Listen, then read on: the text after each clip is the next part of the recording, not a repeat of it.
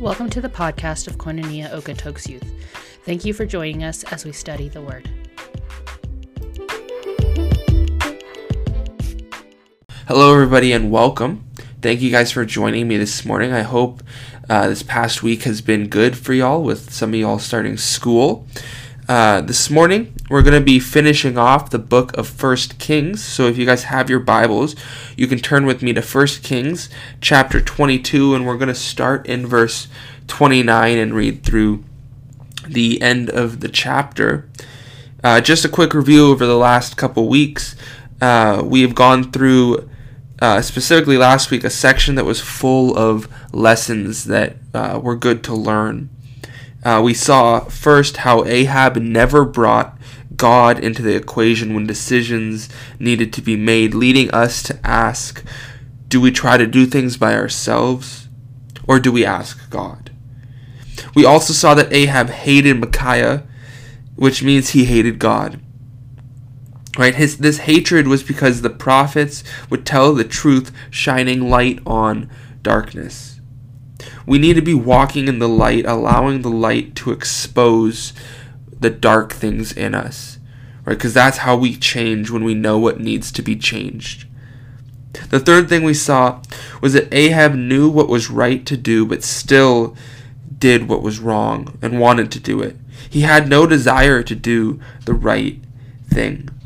When we know what the right thing is, we need to be doing it, not putting it off to the side.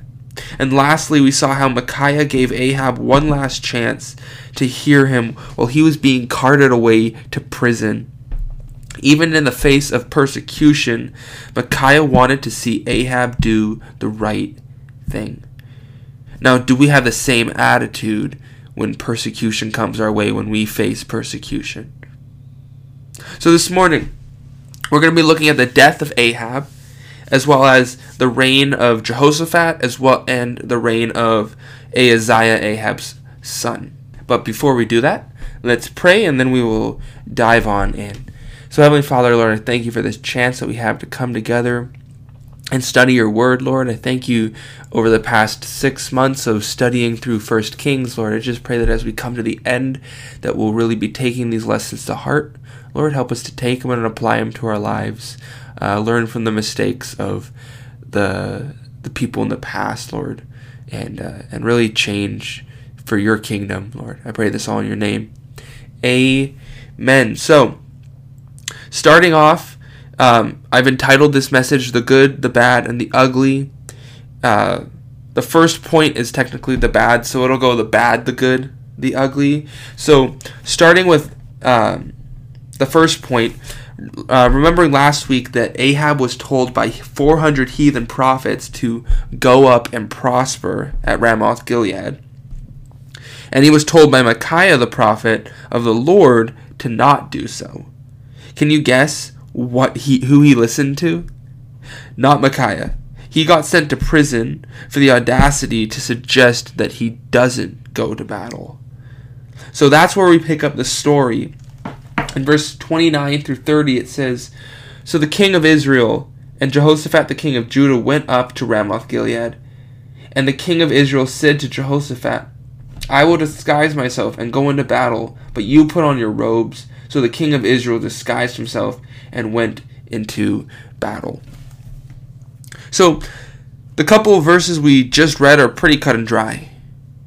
They went up to try and take back Ramoth Gilead by force. Ahab shows us how stubborn he is. He goes up to fight to spite Micaiah and the prophecy that predicted his death. Knowing the fact that Ahab is stubborn, it is very easy for us to understand the reasoning why Ahab wanted to go into battle.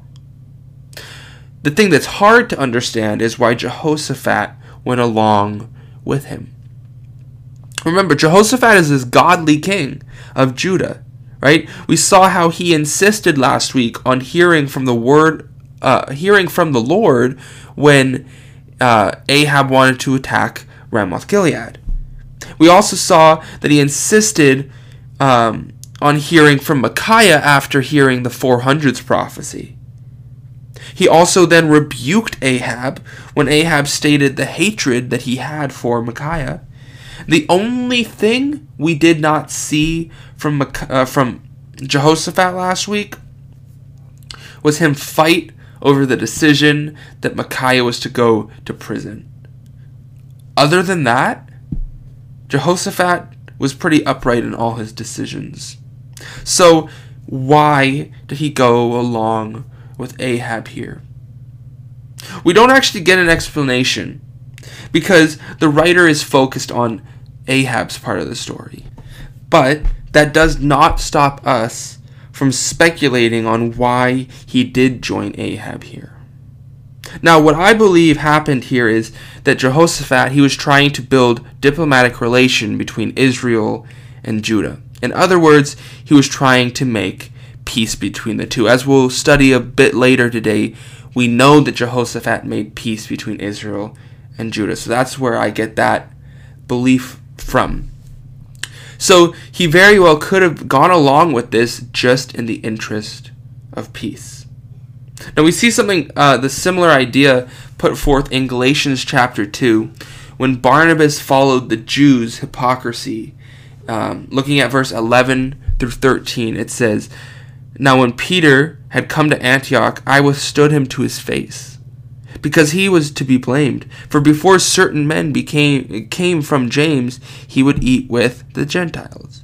But when they came, he withdrew and separated himself, fearing those who were of the circumcision. And the rest of the Jews also played the hypocrite with him, so that even Barnabas was carried away with their hypocrisy." Now, just to give some context to this, Paul is rebuking Peter for favoring the Jews over the Gentiles, right? Showing legalism. Now, Barnabas also went along with this. This is the same Barnabas who traveled with Paul on his missionary journeys. He fell to his emotions. And so does Jehoshaphat here. Right? We should not be allowing our emotions to rule our lives. Instead, we should be looking to God, putting into practice what it says in Psalm 119, verse 105, that your word is a lamp to my feet and a light to my path. Right? What we also see is that Jehoshaphat follows Ahab's battle plan, which puts a target on his back. The plan was that Ahab would be disguised as a regular soldier, but that Jehoshaphat, he wouldn't. He'd be going out in his kingly robes. Now, just to give some context here on ancient battle, their goal was always to kill the king.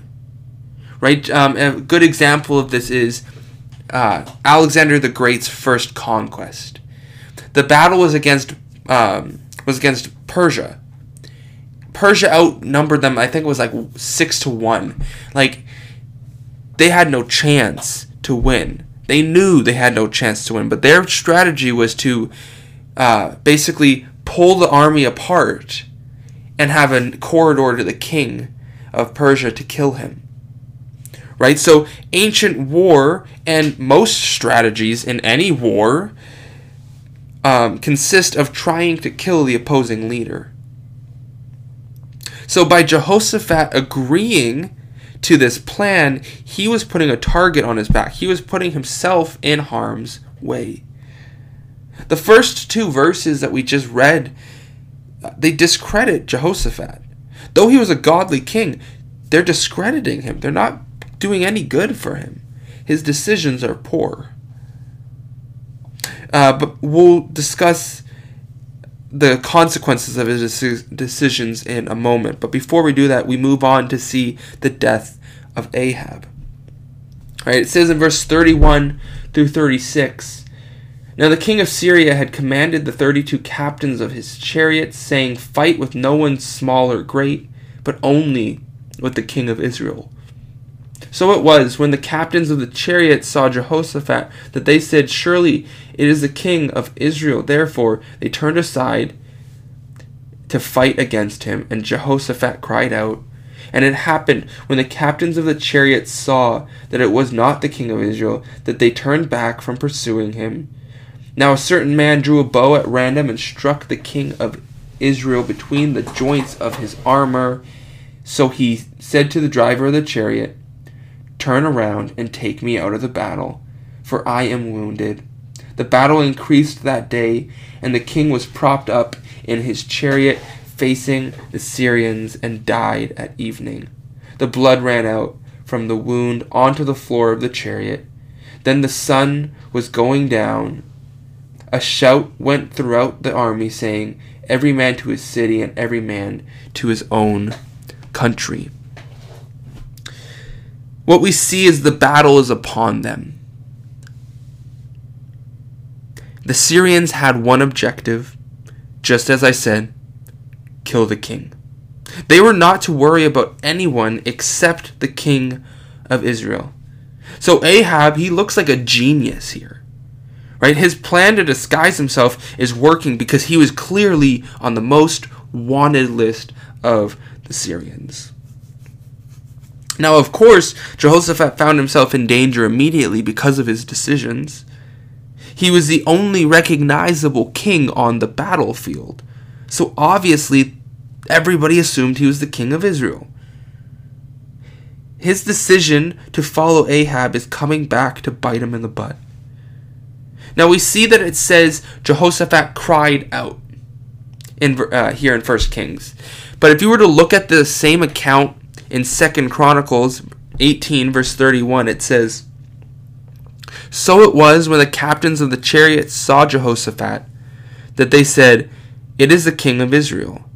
Therefore they surrounded him to attack, but Jehoshaphat cried out, and the Lord helped him, and God diverted them from him." So Jehoshaphat, he cried out to the Lord and was heard. Though he made the mistake to follow and join Ahab in battle, he turned to God in his moment of need. Interestingly, Jehoshaphat went back to his people, back to Judah after this, and brought God with him. We see that if you read on into chapter 19 of 2 Chronicles. He understood the mistake he made, and he turned back to God. And Israel and Judah was stronger for it. Now I wish things could have turned out better for Ahab as well, but sadly they don't. He dies. After the Syrians realized that it was not the king of Israel that they were chasing, they stopped pursuing and turned back. Just at that moment, an archer at random shot an arrow, not aiming at anybody. It's battle. You're just shooting arrows. Right? And this one arrow hit Ahab in the perfect spot, right between the armor. It's like, if any of you guys are Lord of the Rings fans, like in The Hobbit, when Smaug got attacked like the first time, how like there was that one spot between the scale that was peeling that they had to aim for. Right? That's basically what's happening. It's like they're just shooting an arrow and it hits the perfect spot.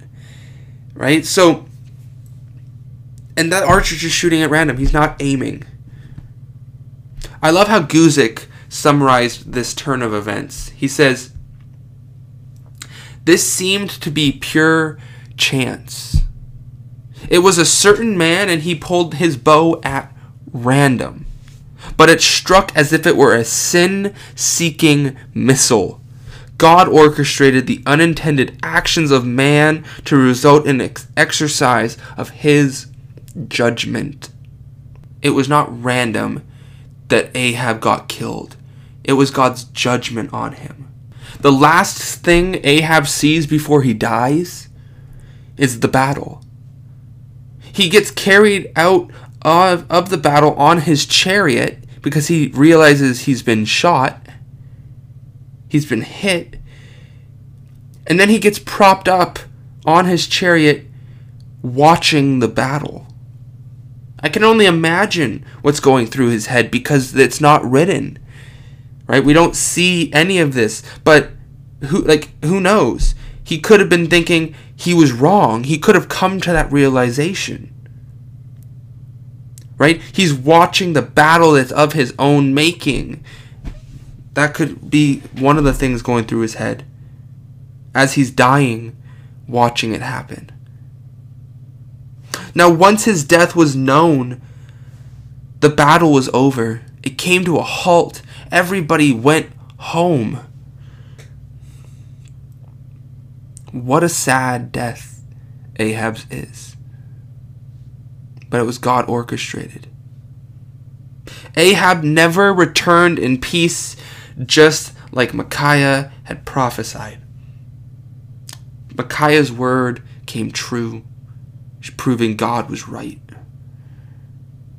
Now we also see in verse 37 through 40 that judgment prophesied by Elijah also came to pass. It says, "So the king died and was brought to Samaria, and they buried the king in Samaria. Then someone washed the chariots at a pool in Samaria, and the dogs licked up his blood while the harlots bathed, according to the word of the Lord which he had spoken."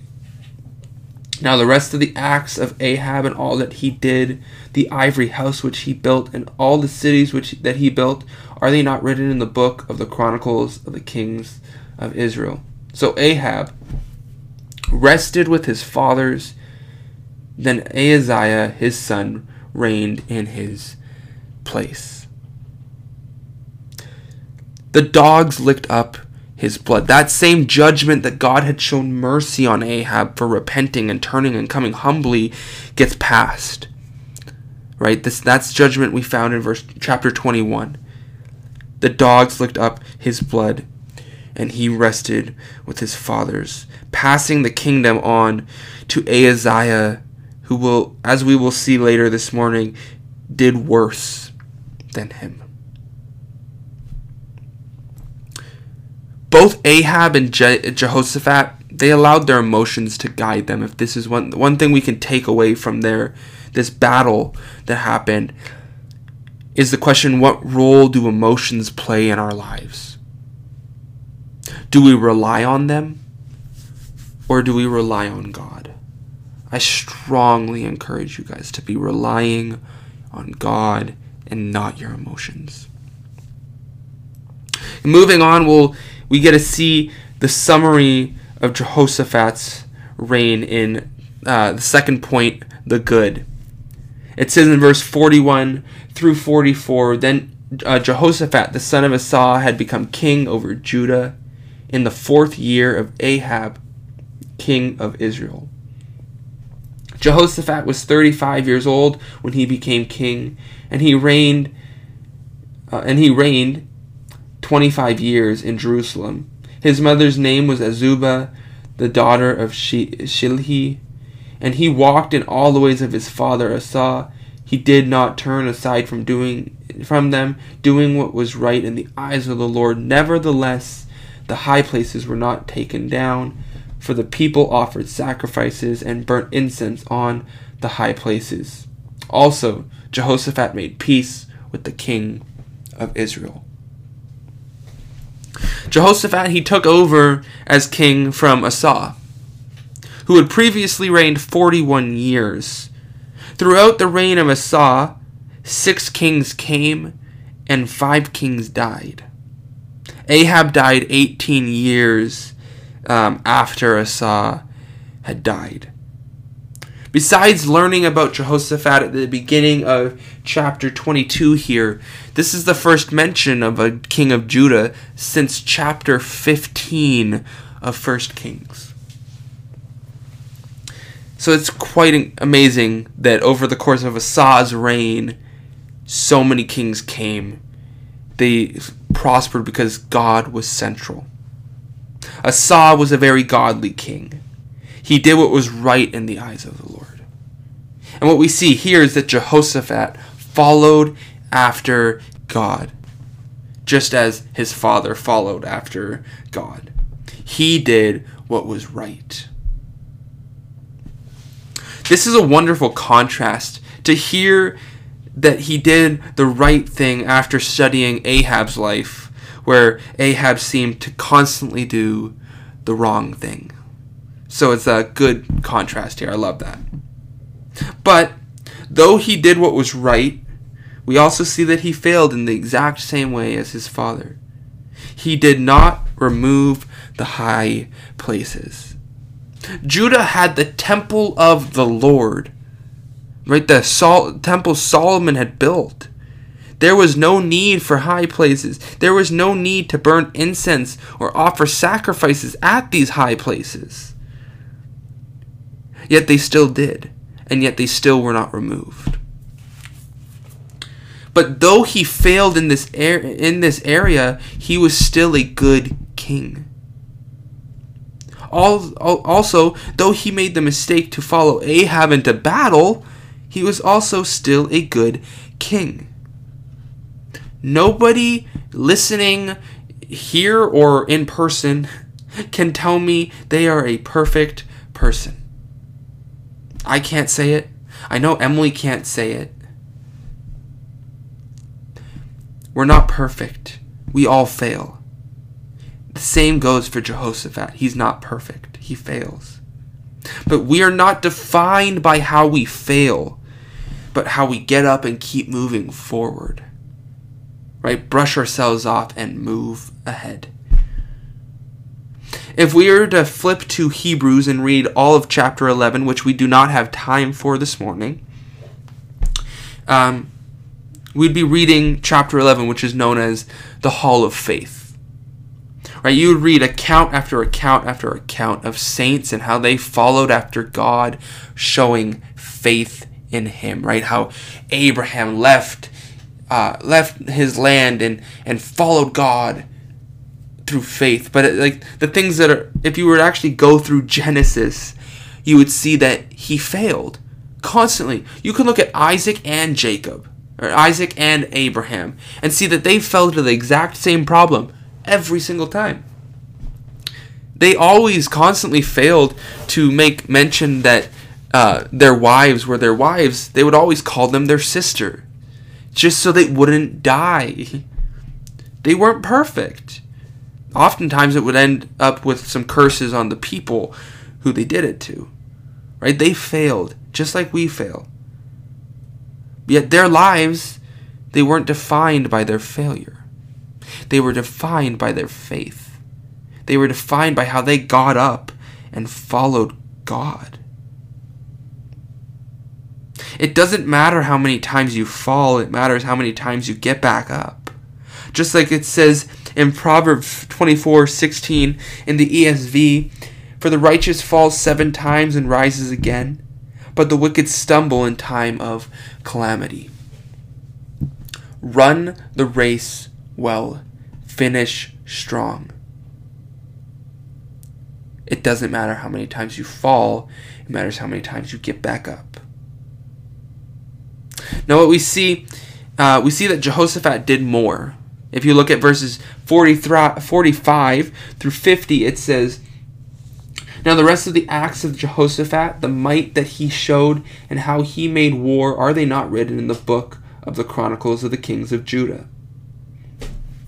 And the rest of the perverted persons who remained in the land, or remained in the days of his father Asa, he banished from the land. There was then no king in Edom, only a deputy of the king. Jehoshaphat made merchant ships to go to Ophir for gold, but they never sailed, for the ships were wrecked at Ezion-Geber. Then Ahaziah, the son of Ahab, said to Jehoshaphat, 'Let my servants go with your servants in the ships.' But Jehoshaphat would not. Jehoshaphat rested with his fathers and was buried with his fathers in the city of David, his father. Then Jehoram, his son, reigned in his place." So, yes, Jehoshaphat did not remove the high places, but he did remove the wicked and perverted people from the land.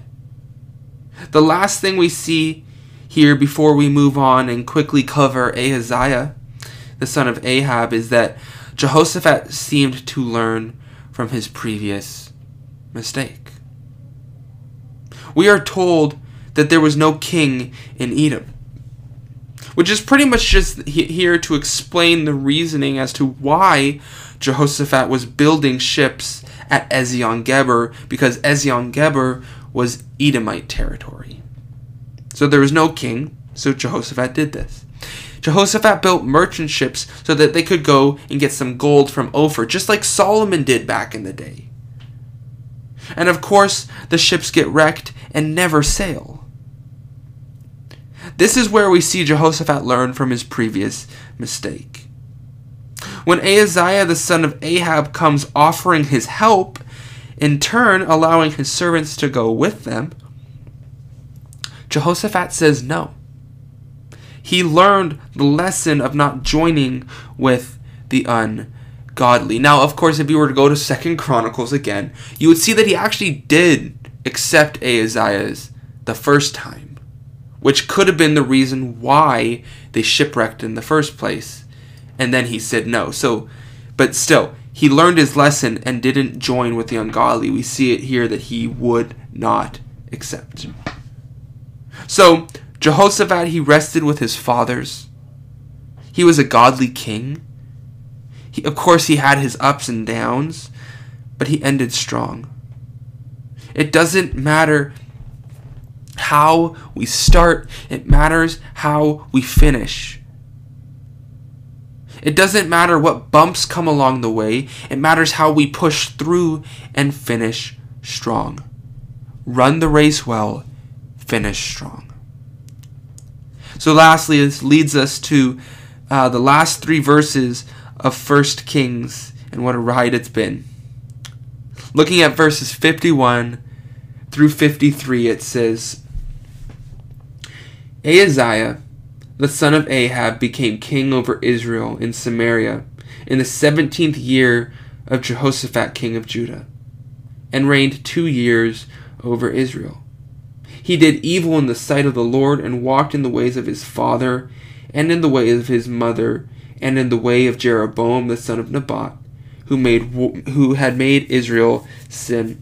For he served Baal and worshipped him, and provoked the Lord God of Israel to anger, according to all that his father had done.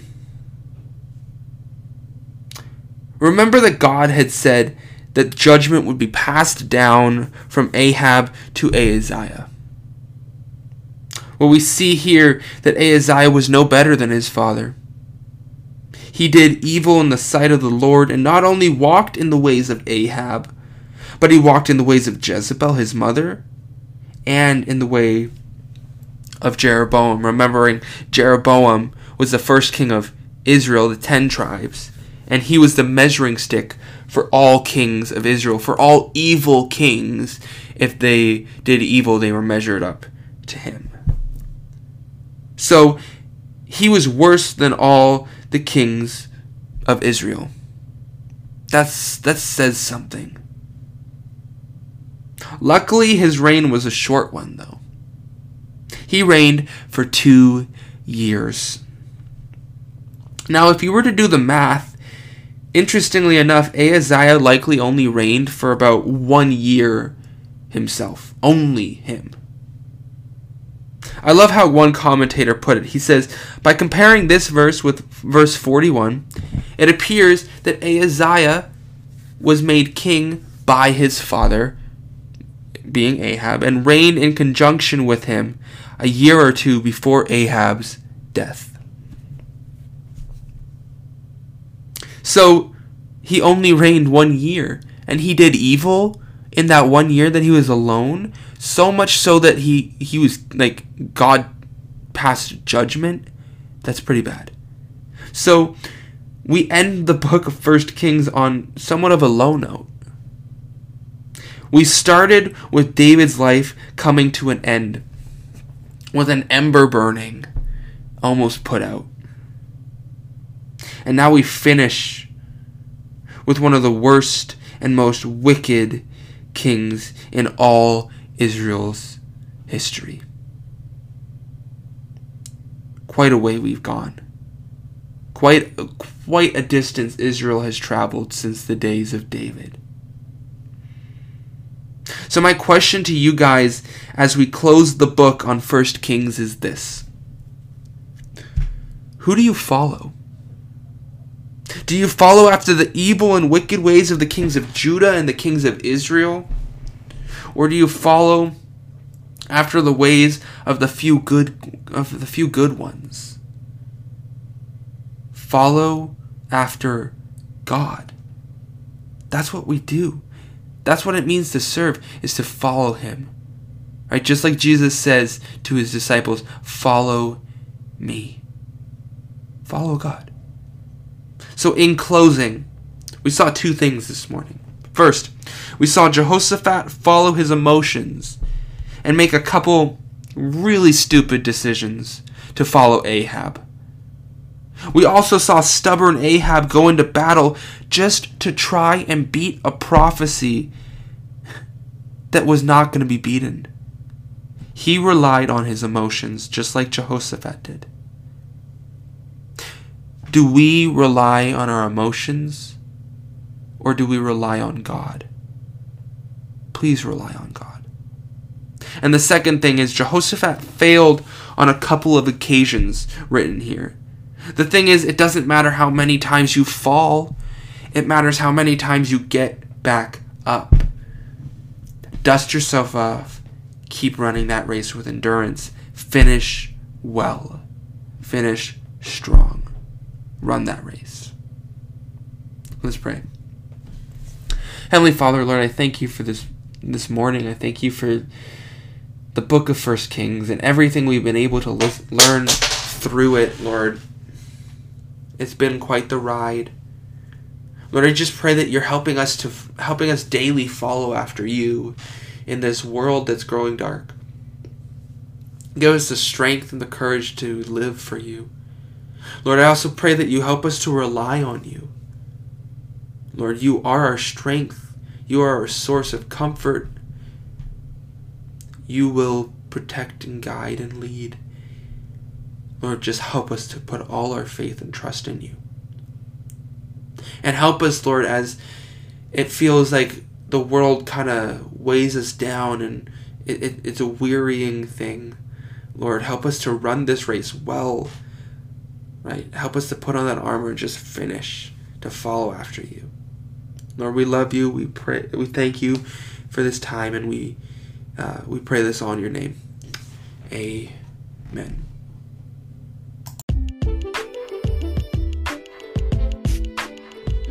Thank you for listening.